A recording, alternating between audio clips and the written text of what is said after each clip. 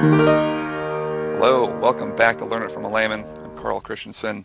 I'm back with Tim and Matt, and we are today joined by Dr. Connor Harper, who is joining us from close to where he just finished his doctorate. I assume you're up in the Bay Area still, Connor, at UC Berkeley? That's correct, yes. Yeah, so just finished your doctorate in, is it physical chemistry? What is your actual, what is the title on your doctorate? So yeah, the program is physical chemistry. Yeah, although, yeah, that's a broad area to be sure still. Yeah, I'm sure. There's always a lot covered there, but we'll talk a little bit about, I think, more of your specialty today as a subject of the podcast. But yeah, you've got a doctorate from UC Berkeley are you starting postdoc work there? Is that what you're doing, Connor? Yes, that's correct. I've stayed on as a postdoc in the same laboratory. Okay, awesome. Well, we're happy to have you on today, Dr. Harper. And of those of all right, you can dispense with it. I'm glad you. For those of our Cue the scene from Spies Like Us. The doctor. For those longtime listeners of our podcast, about a year ago, we had on another Dr. Harper, and they are related, though Connor doesn't claim relation, I think, anymore. Yeah, no, we're estranged. Right. So anyway, lots of good Harper knowledge coming to bear in this podcast. So today we're going to be talking about mass spectrometry, which Connor's got quite a fair amount of research done in that area. So he's going to be walking us through what exactly mass spectrometry is. So once again, this is a layman, Learn It from a Layman podcast. So Connor, if you could just kind of very simply introduce the topic, and then we can work towards kind of where the where you have spent your time in research. But if you could just give us a quick definition of what mass spectrometry is, that would be helpful. Sure. Yeah. So mass spectrometry is, to put it simply, weighing things, particularly very small things like atoms, molecules, even larger molecules, and so forth. So it's the tiny molecules version of a scale. The basis of mass spectrometry is that everything has mass. It's kind of one of these fundamental properties of things that are. Yep. And typically, in most forms of mass spectrometry, another fundamental property of matter comes into play, which is charge. Through some kind of method, some kind of ionization, which is taking mass and imparting some kind of charge, whether it be positive, negative. And then we discriminate different molecules from each other, things with different mass, by their mass to charge ratios, typically. So you can imagine maybe that if you have something that has, a certain amount of charge, and you fly it past something that's, an electric field, a magnetic field, right? It's going to react to that. It's going to move. And if it's something really heavy, it's not going to move as quickly or have as much of its momentum changed as something that's quite light. And so that's the basis of all of the measurement that we're doing that is the basis of mass spectrometry. We're weighing things by charging them up and then subjecting them to some kind of electric or magnetic fields, and then seeing what happens, So you have sorry, not to interrupt. No, go ahead. On the other side of the magnetic field, then you have some type of receptor that's able to tell where those elements land? Right. So it can be where they land. You might measure a deflection. You might measure, how long it took them to get there when they're being accelerated in one of these fields. Or you might measure, there's, this is the basis of, there's about 20, 30, I don't even know how many different types of mass spectrometry. We have a whole alphabet soup that we use to describe all these different methods. But yeah, that's exactly right. We analyze them, as we say, on the basis of electric magnetic field, and then have some kind of detector method that actually measures the difference that happened because we made them go past some kind of magnetic or electric field. Can it be used on any type of ion then, just as long as it's an ionized particle, it's useful? Yeah, that's right. So anything, if you can put a charge on it, you can weigh it with mass spectrometry. Okay. How long has this been around? Is this relatively recent stuff, or I imagine you have to have pretty delicate instruments to measure these things? Not quite as much as you think. I mean, there was this kind of a scientific renaissance, right, in the late 1800s, early 1900s, and mass spec is also a technology that came to light as people were beginning to really understand, what atoms and molecules really were. The interest in, differentiating them was also, came up with that. And so, people had some ideas about it. I think of Thomson in the 1800s when he was doing a lot of other, kind of famous work with cathode rays and other things like that. And then in the early 1900s, more and more techniques were developed, and then one of very famous and one particular type of mass spectrometer called a magnetic sector mass spectrometer was developed as part of the Manhattan Project for separating uranium isotopes, because that's important for got to get that U-235, not that U-238. So. Right. For our non-layman listeners, or for our layman listeners, U-235 is the one that explodes. Yes, that's the one you make the big bombs out of. And U-238 is still quite useful, honestly. But yeah, use it for like centerpiece on your table. Anything you want to be really heavy. Nice heavy stuff. It's a bulky table. Paperweight? But yeah, and then more and more methods as our understanding of magnetic and electric fields and how to manipulate them has become more and more sophisticated over the years. There's always, a new set of mass spectrometry measurements and instruments that really come as a result. And, a couple of people won some Nobel Prizes for it even in 1990. A Nobel Prize for work done in 1990. The Nobel Prize in like one of the 2000s, I can't remember when it was, but people won Nobel Prizes for developing these kinds of instruments and techniques. So nice. It's definitely a big deal in as far as, and I called myself a physical chemist earlier, but really in practice I'm a so-called analytical chemist, meaning I build tools that other people use to measure things. Does that make sense? I don't build houses, I build hammers. Right.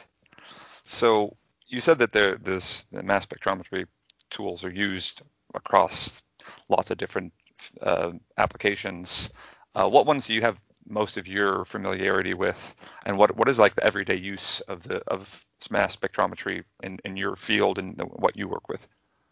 Sure. So I'm in a kind of slightly more niche field of part of mass spectrometry, and then I'm actually in the instrumentation design part of mass spectrometry. I'm trying to come up with new mass spectrometry tools, and a lot of my work has been, very ironically, I know, been centered around weighing heavy, and I'll throw heavy in air quotes there, really heavy molecules, like viruses or large biological, complexes or things along those lines, which, in mass spec terms are just absolute colossal molecules, right?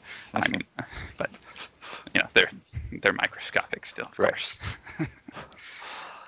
Because that's a place where mass spectrometry still has a lot of challenges and shortcomings.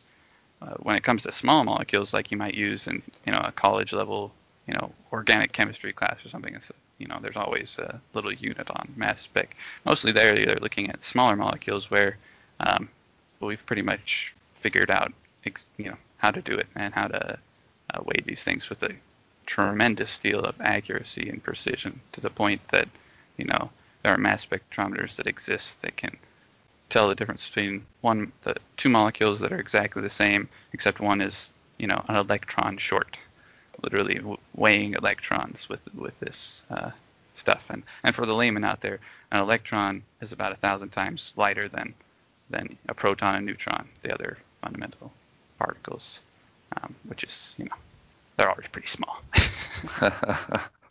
A question, Connor, or Dr. Harper, can you get any more like refined in weighing than that? So yes, and without going into a painstaking amount of detail, you can also measure the difference in mass of a molecule that's in a so-called excited state versus a ground state. So without getting too quantum physics-y, there's molecules that have just been hit by light, and as a result, they're more energetic than ones that haven't just been hit by light. And you can actually measure the difference in mass that corresponds to that energy, right? Einstein's famous relation, E equals mc squared, right? Energy is mass, mass is energy. Oh, wow. You can actually cool. measure that fine, that so-called fine structure. Question: Does that mean that I'm heavier in sunlight than in shadow? Sure. Your body is a very dynamic system, Tim. You're also breathing and all that other stuff. And what really are you when it comes to, So all of my wrestler students who are trying to cut weight to make their weigh in, I should tell them. This is why we don't invite Tim to all of the podcasts. Well, shucks. I think it's a fair question. Now, I think your students would have better luck with relativity, and they should just try and stay stationary and sedentary as much as possible, because, of course, mass at rest is lighter than mass, or has less mass than it's in motion. So these are the tips that you don't learn about in your regular podcast. Okay. Oh boy, we've gone really far down this rabbit hole. Okay, let's. So you were telling us about the ways that you use it. So you use it to differentiate viruses and those types of things. So what is the practical use of that type of mass spectrometry?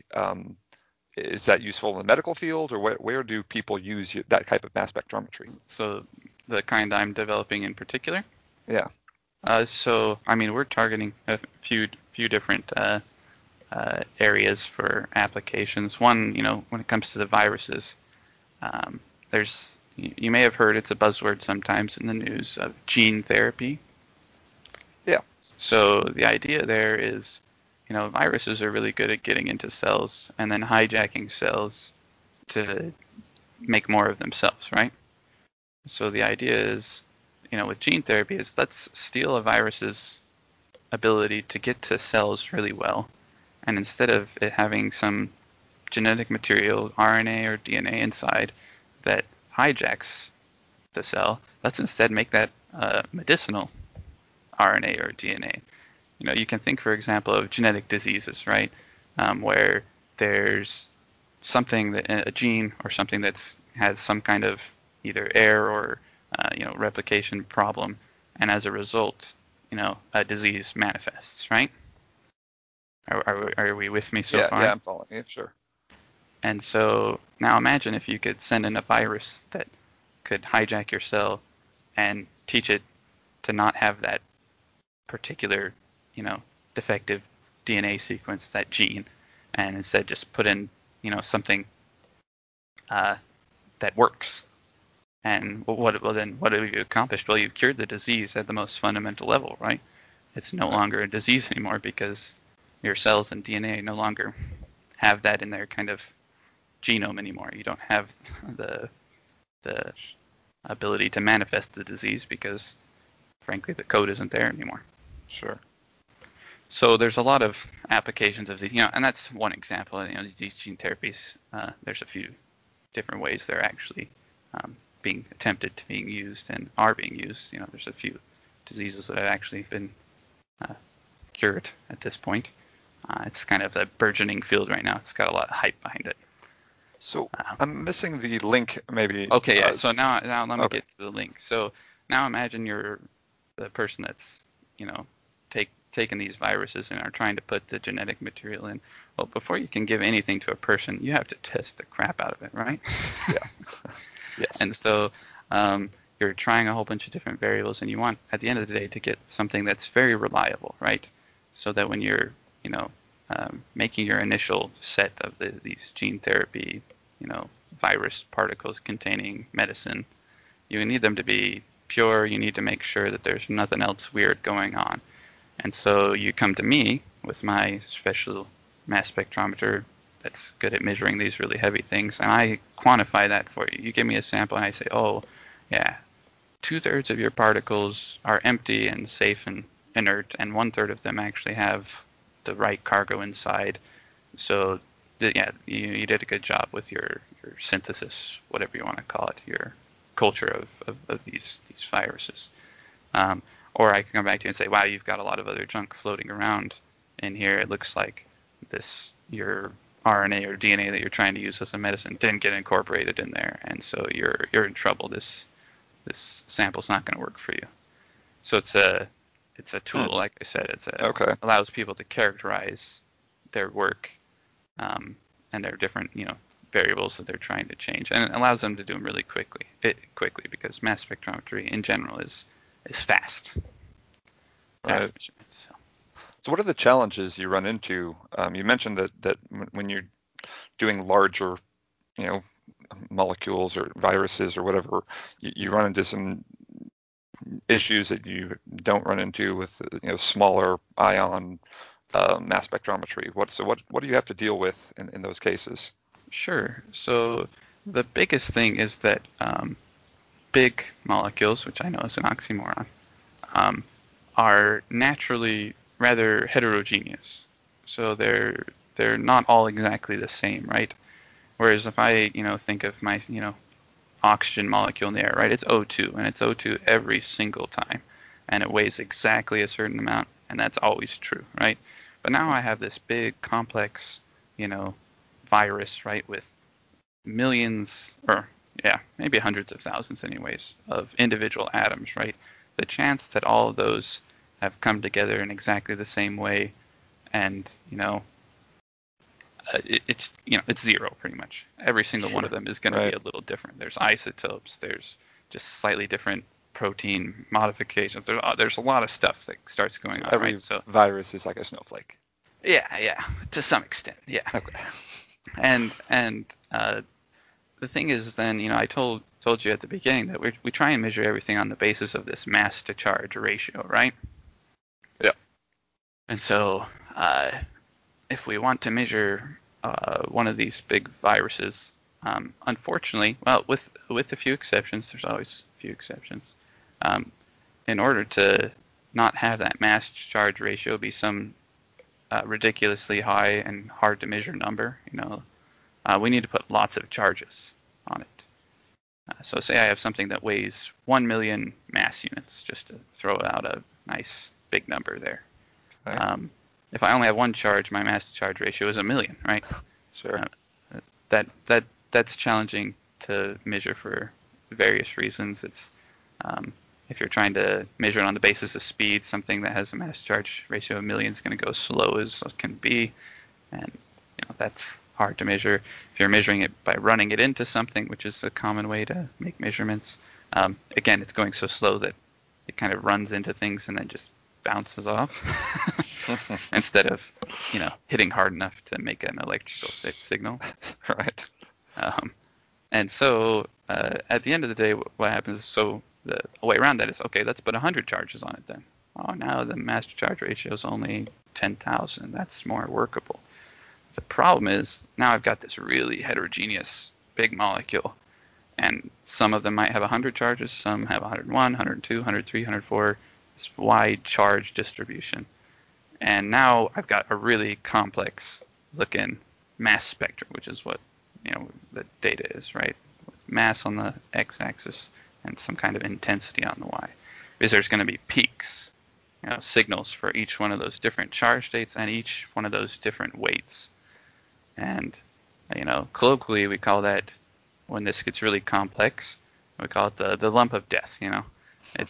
it becomes really difficult to pull the actual mass information, that this thing weighed 1 million, out of this really complex set of peaks. So many peaks, in fact, that it just becomes no longer a set of peaks. It becomes a lump.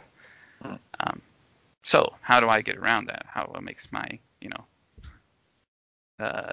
brand of mass spec special? Well, we don't measure just the mass charge ratio. We also measure just the charge. And we do that by flying our ion of interest through a tube, a metal tube, and as it flies through the tube, it's positively charged or whatever, generally positively charged. The electrons in the metal move with that, right? As they follow it. That's an induced current. Current is something we can measure, so we measure the charge as well as the mass to charge ratio. And if you do some multiplication there, for the layman out there, m over z, mass over charge, times charge, well, the charge cancels out. You've just got mass directly. Nice. No more mass to charge ratios, just mass.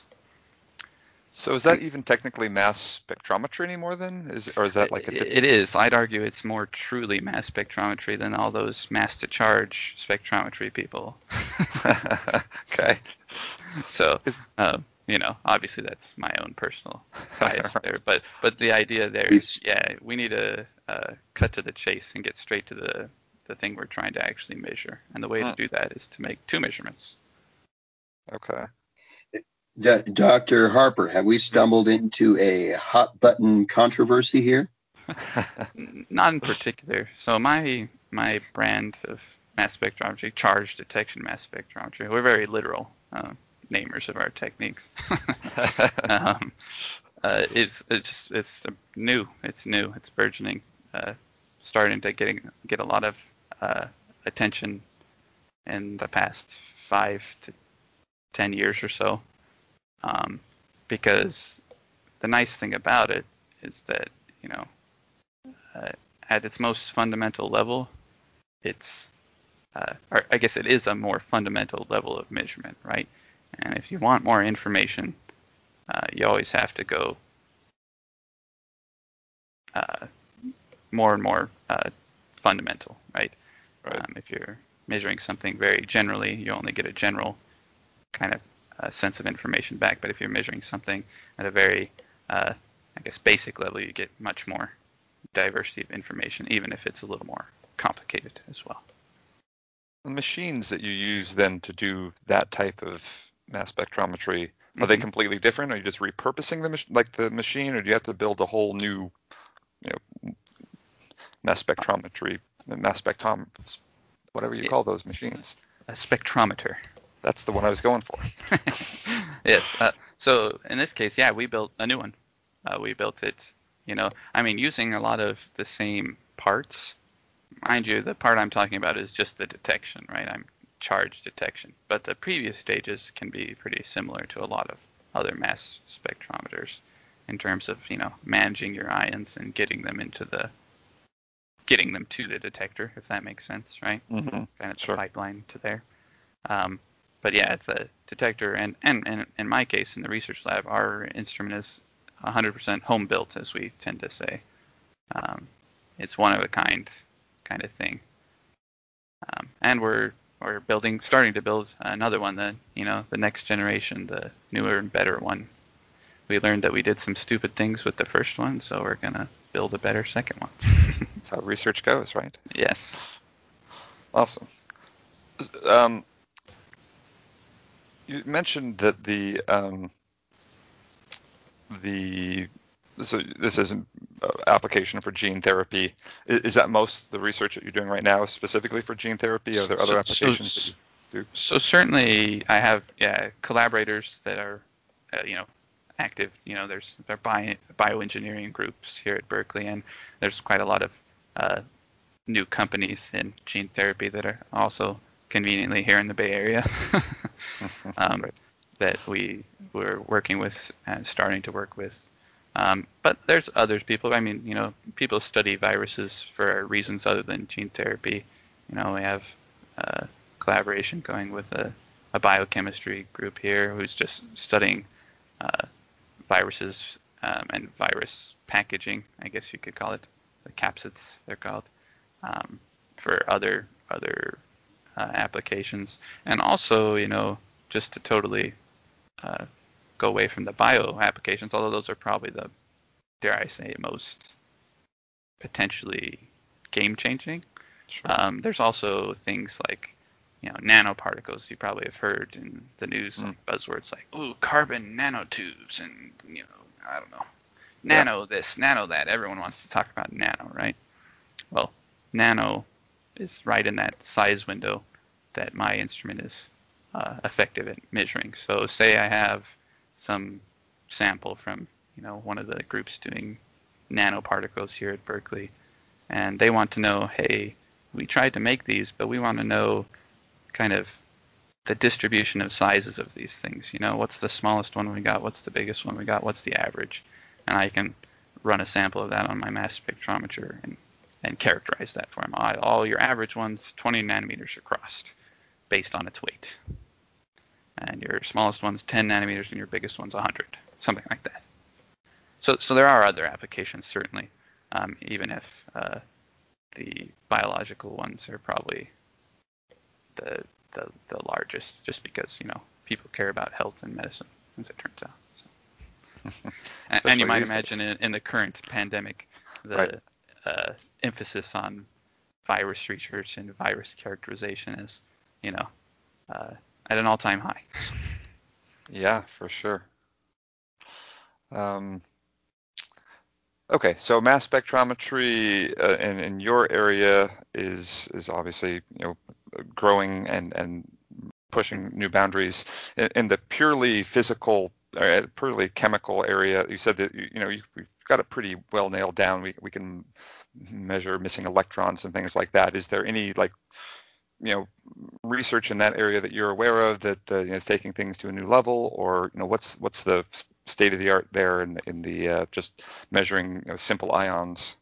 Sure. So I mean, there's still a lot of I said we've got it pretty well nailed down, but that's if you're doing one thing at a time, right? But say you're some oil baron or whatever, and you want to measure the kind of profile of hydrocarbons in your crude oil, right? Because that has a lot of impact in terms of what can you make out of it, right? What kind of fractions are you going to get? What kind of what price can you ask for it, right? Sure. So if you got so mass spectrometry, there's still a lot of use there where some of these really high resolution, very precise mass spectrometers that are pushing how many compounds can we simultaneously characterize using mass spec, and 10, 20,000 simultaneous characterization of all the little different hydrocarbons. And for the layman out there, hydrocarbons, right, are just carbon chains with hydrogen hanging off in various ways, and that's the basis of fuels, plastics, oil, a lot of things. Okay. So along those lines, then, I guess I don't even necessarily have a good idea of how big a mass spectrometer would be and how widespread they are. Would any lab have a mass spectrometer, or is that something very specialized to specific rich companies? No, it's a great question. So there's all sorts of flavors of mass spectrometers, and the answer is, to kind of give you an idea, this is a multi-billion-dollar industry of mass spectrometer sales and commercial mass spectrometers. There's 4 or 5 billion, giant companies that make their living just building and selling mass spectrometers of various types. Okay. Because pretty much every kind of laboratory, be it in both in biology or in chemistry, there's going to be at least I'll call it a cheap being only the price of a car level mass spectrometer, a benchtop one, where they're generally called. everywhere. And, any kind of factory for doing quality control or doing, any kind of characterization of something that they're making. The mass spectrometer is just the gold standard as far as that's concerned, and so they probably have a few of them lying around, if you will. So, you've probably even seen one at the airport and you didn't know it. When the guy at the security line holds you up and says, "Oh, sorry, you had something suspicious in your bags," and then he swabs your luggage or whatever, and he puts it in a little machine. Oh yeah, sure. That's an ion mobility mass spectrometer, no doubt. And then he's looking for, signals, or the program is looking for signals corresponding to, explosives or other dangerous substances, right? And then when it turns out it's just M&Ms, he's like, all right, go on with your day. The right ionized form of M&Ms, right? You want M&Ms, what is it, 280? Yes, that's right. You need the proper isotopes, yeah. Isotope, that's what it is.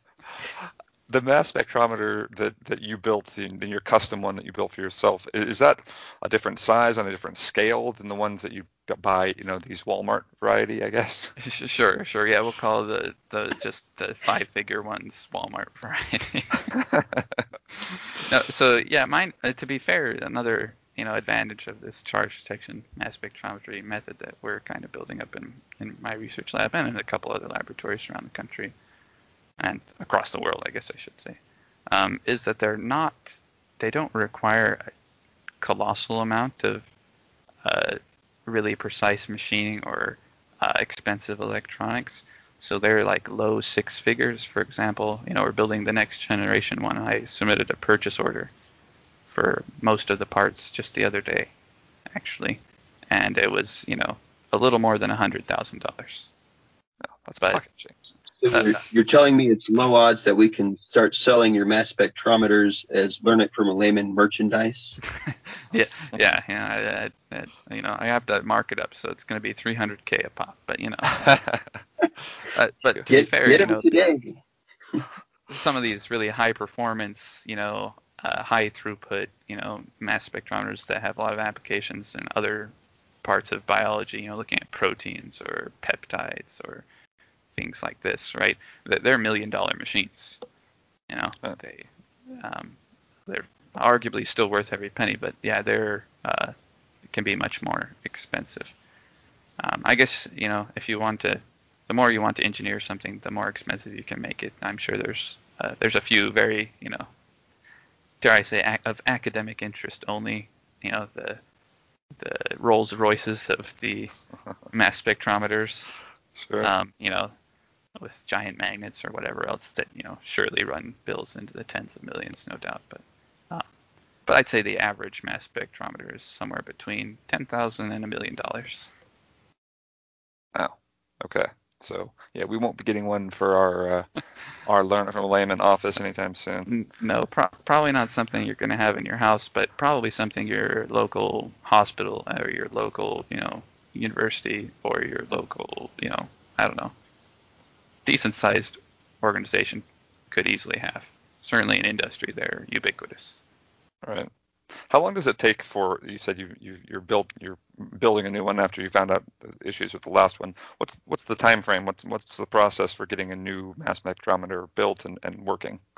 So with a home built mass spectrometer, it's it's a little bit of a do it at your own pace kind of thing, because you're building a prototype, right? And so you want to make sure that you build it right. And so a lot of time is spent in kind of the design stage where you're trying to decide, okay, what do I need to have in this piece of equipment in order to accomplish my ultimate goal in weighing something. And so over my entire graduate education and research experience, I keep learning things. I'm like, oh, it would be nice if we were able to do this. Oh, it would be nice if we were able to do that. And kind of after enough of those pile up, you go, man, we should just build a new one, like tear down this old one. It's old. It's out of date. I know better now. Let's build the next thing. But once you actually get to the point of like, okay, let's build it. I got on a Zoom call with an engineer who runs a mass spectrometry kind of engineering company. He builds a lot of parts, right? Custom stuff. And, we sat down and over the course of a month or two, meetings, just hashed out the design in more exacting detail. And then finally, now submitted the money. He's getting the purchase order. He's going to build it. It's probably actual physical machining and all that. Take a month or two. Then he'll send me all the parts, and I'll put them all together. Grown-up Lego style. That'll take another month maybe or so, and then we'll figure out what's broken. We'll troubleshoot, and then eventually we'll get it up and running. And so that's kind of the okay. So we're not talking timeline-wise goes. It's not like something that is some huge, giant, and super sophisticated and sensitive. I mean, it is to some extent, but it's not like a nuclear reactor type of situation. Right. It's not the proton collider in right. Germany or whatever with all that fancy alignment stuff going on. Yes. So. Okay.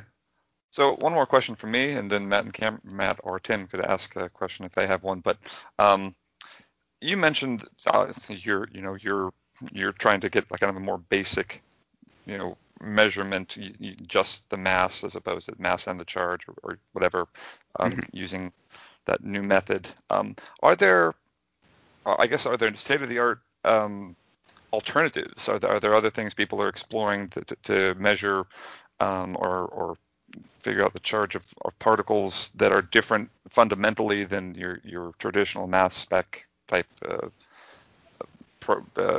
machine? Sure. So maybe I should just give you kind of the sampler of different mass spectrometry technologies that are kind of out there, right? There's kind of a couple of families of these things. So for small molecules, it's really easy to just give a small molecule one charge. You just slam it with an electron, and now it's got a charge. So for those, the preferred kind of analyzers, we like to call them, the thing that actually differentiates things on the basis of their mass, they use something called a quadrupole, which is just 4 metal rods that are given a kind of an RF radio signal that makes them make a particular kind of magnetic field electric field that discriminates on the basis of mass. And I'm not going to go into the details in that because, frankly, I'm not even that. There's some heavy-duty physics and math going on there. Okay. So that's the analyzer of choice for small stuff. For bigger stuff, there's kind of two options. There's frequency-based measurements. So you make an ion, oscillate in some way, and then measure that frequency, and that frequency is usually related to the mass somehow. Or you can use a so-called time of flight, where you measure how long something takes to travel a certain distance under a certain acceleration. So you might imagine, a semi-truck, pushed by me, you, and Matt and Tim, is going to start, move a lot slower than some, a Volkswagen Beetle pushed by the same 4 people, right? Sure. And so by measuring how long, at the time of arrival of these different sized particles, you get the mass measurement. So it's just a timing. That's how you figure out how heavy something is, how long they take to arrive. All of these different methods kind of have their own pros and cons. Time of flight things are good because technically, now not necessarily practically, but technically, there's no upper mass limit because you can wait as long as you need to wait, right, for something to move along. whereas frequency-based stuff, if your thing has such a slow frequency that, takes you hours to make the measurement, then you've kind of, well, that doesn't work out so well. But the frequency ones are often higher resolution, meaning they can differentiate two very similar things with more, with a greater level of precision than you could maybe necessarily do with a TOF. Although both methods can be quite high resolution, depending on how much engineering you put into the instrument. Okay. So I don't know if I answered your question. Yeah, I think that is a good answer. So it's just essentially there are multiple methods, and I'm sure there's research essentially into all of them as far as different ways to measure the different variety of molecule or ion that you have that you're trying to measure, and they're all quite different from each other. Right. So, for example, here at Berkeley, we have a mass spectrometry facility. There's about 7 or 8 different mass spectrometers in there, each that have kind of their own little forte, the thing that they're best at. And so somebody, it's actually a user facility, so a lot of the bio people, submit samples and say, I want to characterize this.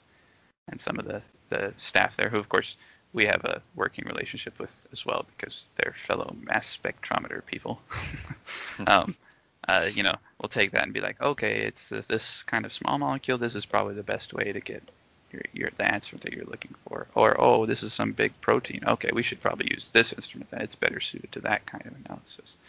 And so mass spectrometry is, it's one field, but it's, many different techniques within it. Got it. Cool. Matt or Tim, do you have anything for Connor or Dr. Harper, depending on how you're related to him? Here's one question. What does it look like? So, and what I mean is when you have something you want to measure, do you get like a jar of it and you scoop some out, you put it in something, describe that whole process and what it actually looks like? Sure. So, as always, it depends, but if it's some small molecule, you might, just take a syringe full of it if it's a, liquid or dissolved in a liquid, as it often is the case, and you'll, inject it into the front end of your instrument, if you will, the tiny hole, and go that way. For bigger molecules, and this is actually, I mentioned a Nobel Prize one in mass spec back in the day. What the guy by the name of John Fenn won the Nobel Prize for is that he pioneered this method called electrospray, which sounds pretty cool, and it is pretty cool, where he takes a solution that has the thing he wants to look at, so sometimes big old heavy molecules, proteins, they're made up of tens of thousands of atoms, right? Things that don't like to be a gas, right? I mean, things that are really heavy don't like to float around in the air, but ultimately in mass spectrometry, everything we measure is in a gas phase. So what he did was he put them in a little thin capillary, a little tiny tube. He put a big old electric field between that capillary and the front end of his instrument. And what happened was what's called electrospray. There's a balance between surface tension of water, which you've seen before, right? How water beads up on surfaces, right? Makes little droplets. Mm-hmm. Versus this pull of this electric field. And so what it does is it pulls the droplet into this little point and makes really, really tiny, tiny droplets that still have the thing you're interested in inside. And then those droplets, as they fly through the air and get hot through, either intentional heating or just running into background gas, eventually all that water evaporates off, and suddenly you're left with the thing you wanted left behind in the gas, and then you can measure it in your mass spectrometer. And so because before this invention, this electrospray by Fenn in 1990, the biggest thing people could measure were just little small hydrocarbons, no more than 1,000 molecular weight. But thanks to electrospray, now we can get things into the gas phase that weigh hundreds of millions of molecular mass units, or of atomic mass units, excuse me. Wow. And so that's the technique I use a lot, obviously, because I'm working with big molecules. So I have little capillaries that I fill with just a few, you've heard of milliliters. I use microliters of sample, and then spray that into the tiny hole in the front of my instrument, and then goes from there. Measure the ions. Cool. So did that answer your question, Tim? There's even more methods. I mean, like I said, mass spectrometry is a conglomerate of a lot of different, both ionization techniques, analyzer techniques, and detection techniques. Those are kind of the three key pieces of a mass spectrometer. Okay, cool. Yeah, that helps. Nice. All right. Well, Matt, anything before we sign off here? Yeah, just kind of a question for all of our audience who are now just dying to get into the field of mass spectrometry. Can you give some recommendations on where to start? What subjects would be especially relevant to learn about to lead into that field? Sure. So, I mean, at its core, mass spectrometry has the most applications in chemistry, and that's the direction I have obviously come into it. Because chemistry is, of course, the study of molecules. We let the physicists worry about atoms, and generally we let the biologists worry about, collections of molecules that are so big that they start to think. And everything in between is chemistry. And that's where mass spectrometry is also its most useful. And so, I first heard of and was introduced to mass spectrometry as a second year chemistry student at the university. But you can certainly come at it from different angles too. Certainly, if you go into molecular biology or biochemistry or these kind of allied fields with chemistry, mass spectrometry will be something you are certain to come across without a doubt. So, are there specialized computer programs that do some of the analysis or do particular pattern detection that are being used? Oh yes. and so I know I talked about earlier about measurements being so sensitive that they can measure the difference in an electron. Most of the time we don't bother to go that far, but it's not necessarily, I guess, a well-known fact, but it is a fundamental fact that protons and neutrons also don't weigh the same amount. They have a slightly different mass, and what we can do with that information is, if I measure the mass of some compound, especially if it's relatively small, let's say less than 100 atoms, by measuring the exact mass, that's what, very particular term there, I can tell you what the composition of that molecule is in terms of its elements. I can say, oh, that has 50 carbons, 12 oxygens, and 200 hydrogens. I can just tell you that. Of course, as things get big, that becomes now impossible because there's so many different combinations of atoms and elements that it gets too hard. But for small stuff, yeah. And to come back to your question, then there's softwares that have all these exact masses and run through these algorithms and say, hey, that molecule that you're seeing there, it's most likely got this many carbons, this many hydrogens, this many oxygens, and that means it probably is, and then it, feeds you out a couple of candidate structures that you can then use to, if you're, for example, my brother, an organic chemist, he goes, oh, good, mass spec says I made the thing I was intending to make. Mm-hmm. And, now I can, it's pure too. There's nothing else in there, so I can take it to my clinical trial or whatever. Okay. And so if I were your other brother, I could write the program that did that.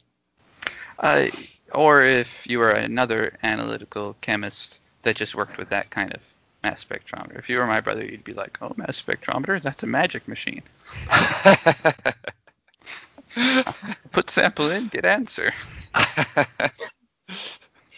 Right. So, but yes, certainly he would be familiar with interpreting some amount of mass spec results, and people adjacent to him would write up these programs or libraries, right? You could just measure a million things that you know what they are, and then whenever they pop up again, like my airport example, right? There's just a program that has a library of things that says, if this shows up and too big of an abundance, arrest that guy. That's cocaine, or that's right. C4. Like, watch out. Okay, so to the point that you could even come at mass spectrometry from a computer science background, as long as you had also double majored in chemistry. Certainly the chemistry background would be helpful, and just in my own project, honestly, I've had to take up computer science to a pretty significant degree because I want to make this measurement, but this home built instrument exists, right? It gives me a signal. What do I do with that signal? Well, I've got to do a lot of computational work on that because I'm acquiring at some 5 million points per second or whatever, right. And I need to now run some complex analysis, and I had to write up my own set of, I guess I won't go so far to call them as programs, but scripts anyways. Sure. That work through all that and then pop out the answers that are actually meaningful and relevant to me instead of just the raw signal. So nice. Great. Well, thank you, Dr. Connor Harper, for gotta hit the doctor a bunch of times here. I mean, this is like free credential hour.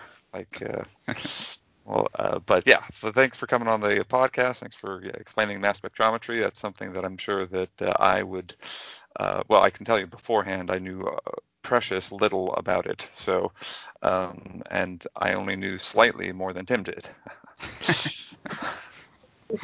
Don't insult yourself now. Thanks for having me. I hope I didn't, go too overboard and kept it to the proper, for the layman. I am something that I enjoy immensely, and so it's not too hard for me to get carried away. I think it was great, and we'll have our users rate your podcast versus your brother's, which and get a vote going here, and then I'm sure you guys can have some type of a family, feud going. Yes, as always. Okay, well. And before we sign off, just a quick promotion for all of our listeners. We're now hosting a mass spectrometry limerick contest.